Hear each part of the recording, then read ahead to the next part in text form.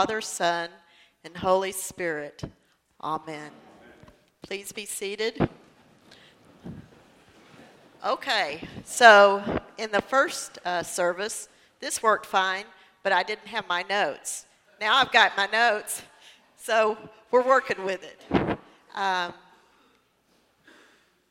Today is St. Patrick's Day, and I know that there are people that have green on, and we will get to St. Patrick's in just a few more minutes during this talk that I'm giving. But I want to get something straight out. St. Patrick's Day is a day to celebrate. It always occurs in Lent, and there's always room on St. Patrick's Day to have your Irish stew, roast beef, the corned beef and cabbage, and all the things that go with it, including your potatoes and whatever it is. But St. Patrick's has nothing to do with snakes, just so we get that out in front. The snakes had all been, they were gone at the beginning of the Ice Age, so I don't know where exactly that part of the legend and the myth came, and I'm not really that sure about the shamrocks either. But we'll talk about St. Patrick a little bit more because there's more to him than the snake legend and the shamrock legend. What I do want to start with is the pact and Abraham's experience with God. And leading into the place where we are today, actually Abraham has had his experience, and the Israelites under Abraham's leadership have won several battles. The king of Salem has just come to Abraham and blessed Abraham, Melchizedek, and Abraham has given him at that point a tenth of what he had. So we've already had, just prior to this, a very good illustration of how much Abraham is committed to the things that God is calling him to. But there is that one thing that Abraham would be the father of a many and the father of a great nation, and they would all come from him. Abraham talks to God again and says, not to argue, because that's not what it was about, just a question. Okay, let me just put this straight out. You say I'm going to be a father of many nations, but I have not had anything, and any relationships, so that would produce an heir. And as a result, God just really doesn't say anything explicitly at that point, but what he does, he takes him out and says, look at all these stars. If you can count them, that's how many your ancestors, your progeny are going to be. In other words, so numerous that they cannot be counted.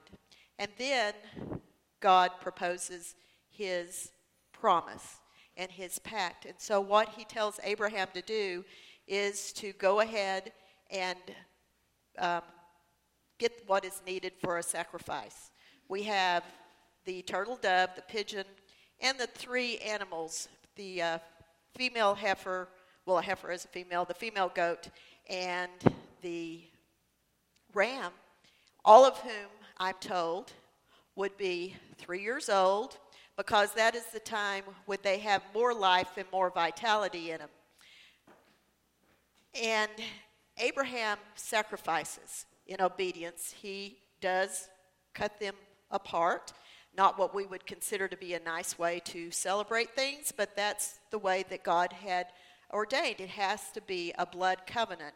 And in fact, the walk that the space in between them was called a blood path. And in those days, a blood covenant is a binding covenant.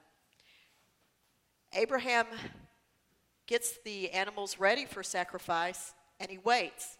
And he waits all the way through the day trying to keep all the birds away from there. And at the end of the day, a deep sleep comes on Abraham, and it comes night, and a very terrifying night, because What moves in between is the pot and the flame. That is God. God in such a extraordinary and a way of full of majesty that he consumes, and he is the one that performs the covenant. Because here's the thing about that. It's because of the fact that God chose the covenant, he performs the covenant, and he seals the covenant. It's not dependent on anything that Abraham did. And essentially what God is saying is that I am capable of performing everything that I'm going to do through you, and I am getting it started. That is the power that we have represented. And then we moved, by the way, I'll just digress a little bit. I was researching this, and I was curious about if there was any particular symbology between the pot and the flame up above it. And I knew that was God walking through, but across the street from my parents lives a Jewish family, a rabbi. So I went and asked the rabbi, and he said, well, here's what we call that, Becky. We call that, real religious terms, the pact between the parts. So, and just to be a little bit more in tune with my Jewish experience this week, I went to the resource that he had, and I didn't get any more explanation on what the significance of the boiling pot and the flame, other than they were together. And so it is God, however God is expressed. But yesterday I wanted just to get a little bit more into it, so I went to the website. On Shabbat, on Saturday, the website is not operational. So that is how much the Jewish do experience that. But here we come to Jesus, and we come to the Pharisees. These must be the Pharisees that like him, because what they're doing, they're saying, hey, we know that Herod wants to kill you, and if you're smart, you'll go ahead and leave. Jesus really doesn't walk around anything. He says, well, tell that fox, and that's not anything complimentary. So Jesus essentially tells Herod what he thinks of him, and he can have that passed on. But essentially it's, you're not going to stop anything that I'm doing. The things that I have to do are all going to get done, whether or not Herod or anybody else wants to interfere. Because there is something that's laid out from Jesus, and that part that is laid out from Jesus also is intent on compassion. And the reason I can say that is because when Jesus goes on and he says, Jerusalem, Jerusalem, how I have wanted to gather you up as a hen in her chicks, but you would not come. Now, my barnyard experience is not extraordinary, but I do have a little barnyard story, and it has to do with a chicken. But essentially, I was at Curcio one time, and I was part of the music team, but the people that were cooking said, we need some eggs. So it's go for an hour to get eggs, or if you go down the road there by Camp Allen, there's a sign. It's still there. It says fresh eggs, and there's a sign, an arrow pointed. So I said, I've seen that sign. Let's go see what those fresh eggs are about. So there were three of us, and we went, and I knocked on the door. The woman comes out. Her son says, I'll take you down to the chicken coop. We'll get you some really fresh eggs. That sounded good. So we walk down, and when I get close, I see a pile of feathers, and I get a little bit closer, and there's a pile of feathers that's all attached to a chicken, because the chicken is just laying flayed out with his legs up and his wings spread out, and I'm thinking, there's a dead chicken in here, and they really think that we want to get eggs from somewhere with a dead chicken? And about that time, my friends who had decided to stay in the car, they yelled at me, and they said, Becky, turn around. And I looked, and here was this goose coming my direction with his wings outspread, with that head in front quacking because he was going to take me down. So in the best way that I possibly could, I turned around and addressed the goose in the meanest goose persona that I could assume at that point, and squawked as loud as I could. It apparently made the difference because he went off to the side, and I turned around to look again, and that dead chicken was not dead anymore. He was up and walking around. So that is my experience in the barnyard. I have never, ever seen where these hen will gather the chickens up underneath them. So I went to the place where we go if we don't have a barnyard next to us, and that's to the internet. And I did that yesterday, and I saw some great pictures. And one of them that struck me was this mother hen, and her front is all pooched out because something's underneath her. And the only thing you see underneath her is 12 legs, as if they're supporting their mother. And she is just as calm as anything because she is protecting them in compassion. And then there's another picture that was even better because the chickens apparently don't outgrow their mother very soon. And this mother hen has her wings spread out, and the chickens are about half the size of her, so you see some longer legs underneath hers, but no heads, and she is standing out in the rain that is pelting down, protecting her chickens, her chicks from the weather. And that is the image that Jesus is using us to show his desire to have a relationship that's based on compassion. And that is where we go now, if y'all go with me, to St. Patrick. Because St. Patrick, he was born in the north part of Great Britain. And when he was 6 years old, he was taken into slavery and taken over to Ireland. And he was a shepherd, and he was in slavery there for 5 years.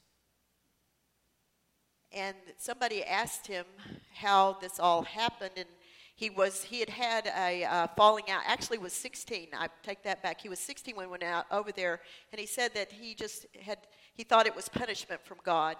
But his way back was, he said that he prayed every day. He prayed 100 times a day to God to be able to go back to Great Britain. It wasn't a very pleasant place to be for a 16-year-old who was left out on his own.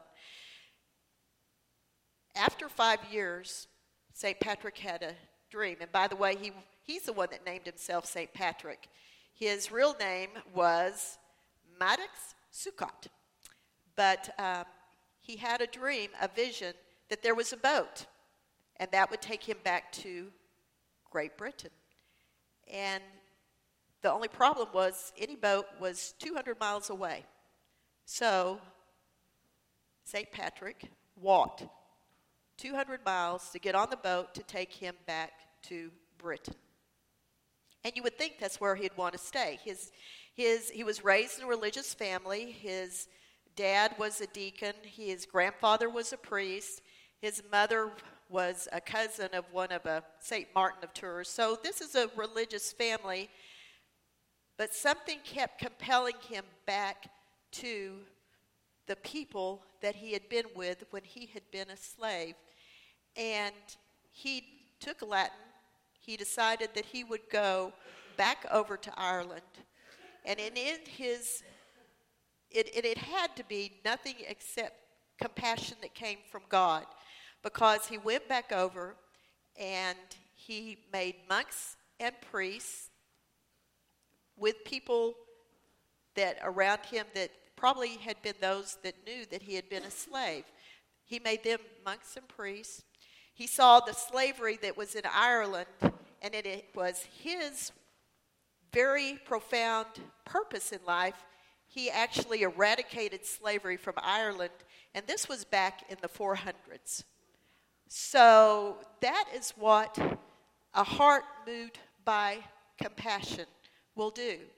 The other thing that goes along with that compassion is vulnerability. And I have to say that for the last few weeks coming into Lent, God has really been talking to me about vulnerability and being vulnerable. Because when we're vulnerable, it means we cover up the fears that we have. And the fears that I have, I would rather that not everyone knows. But with that spiritual consciousness, there is something about the fear that is me, and I can pick up in the fear on other people. And you know what I want to do? I want to eradicate that, which is not right. Because by being vulnerable, by being compassionate, and by knowing that we live in love, God, as he did with St. Patrick, brings him back into relationship with a very group of people that have been part of the people that had put him in such a terrible position. Another one that comes to mind, and this goes into line with the vulnerability and the compassion, is St. Francis of Assisi, who was totally repelled by the sight of lepers, as most of us would be. But it was at a moment when he got down off of a horse, took the leper's hand and held it and kissed it, that God worked a magical and wonderful and extraordinary thing in his heart that made him the one that spent so much time and effort to bring the lepers into a loving covenant of compassion over there. I've been studying a little bit about John Barnier, who is the one that has started, it's called La Ark. I don't say Spanish very well, but the Ark, where this is a place that all over the world, and people with disabilities, physical and mental disabilities, actually live in community, and it's a loving, reciprocal relationship of compassion and vulnerability, because when we learn to be vulnerable with everyone that's around us, then our compassion, motivated by God, I could say, is the only way that it can happen, but it becomes the thing that comes up to the top, and that's what works so much of what community. And going back when we see what God did when he made the blood pact and he performed it, it is all about us being in relationship, and God shows that he is vulnerable. Jesus never does go, and as he was talking about the hen with the chicks, the hen doesn't chase after the chicks and grab them to her. No, the hen lets the chicks come. Jesus stands at the door and knocks. He doesn't bang the door in and come charging in. He's always waiting every time for us to open ourselves to him, to be vulnerable to the people around us, so that he can build compassion that really takes us to the place that he has designed for all of us to live.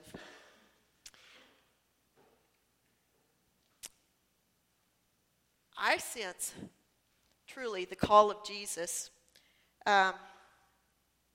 is for us here at Christ Church, because as we experience our own vulnerability, accept our own vulnerabilities, and learn to live into the compassion, we here at Christ Church become a place and a harbor of compassion. So that's what I leave with us today.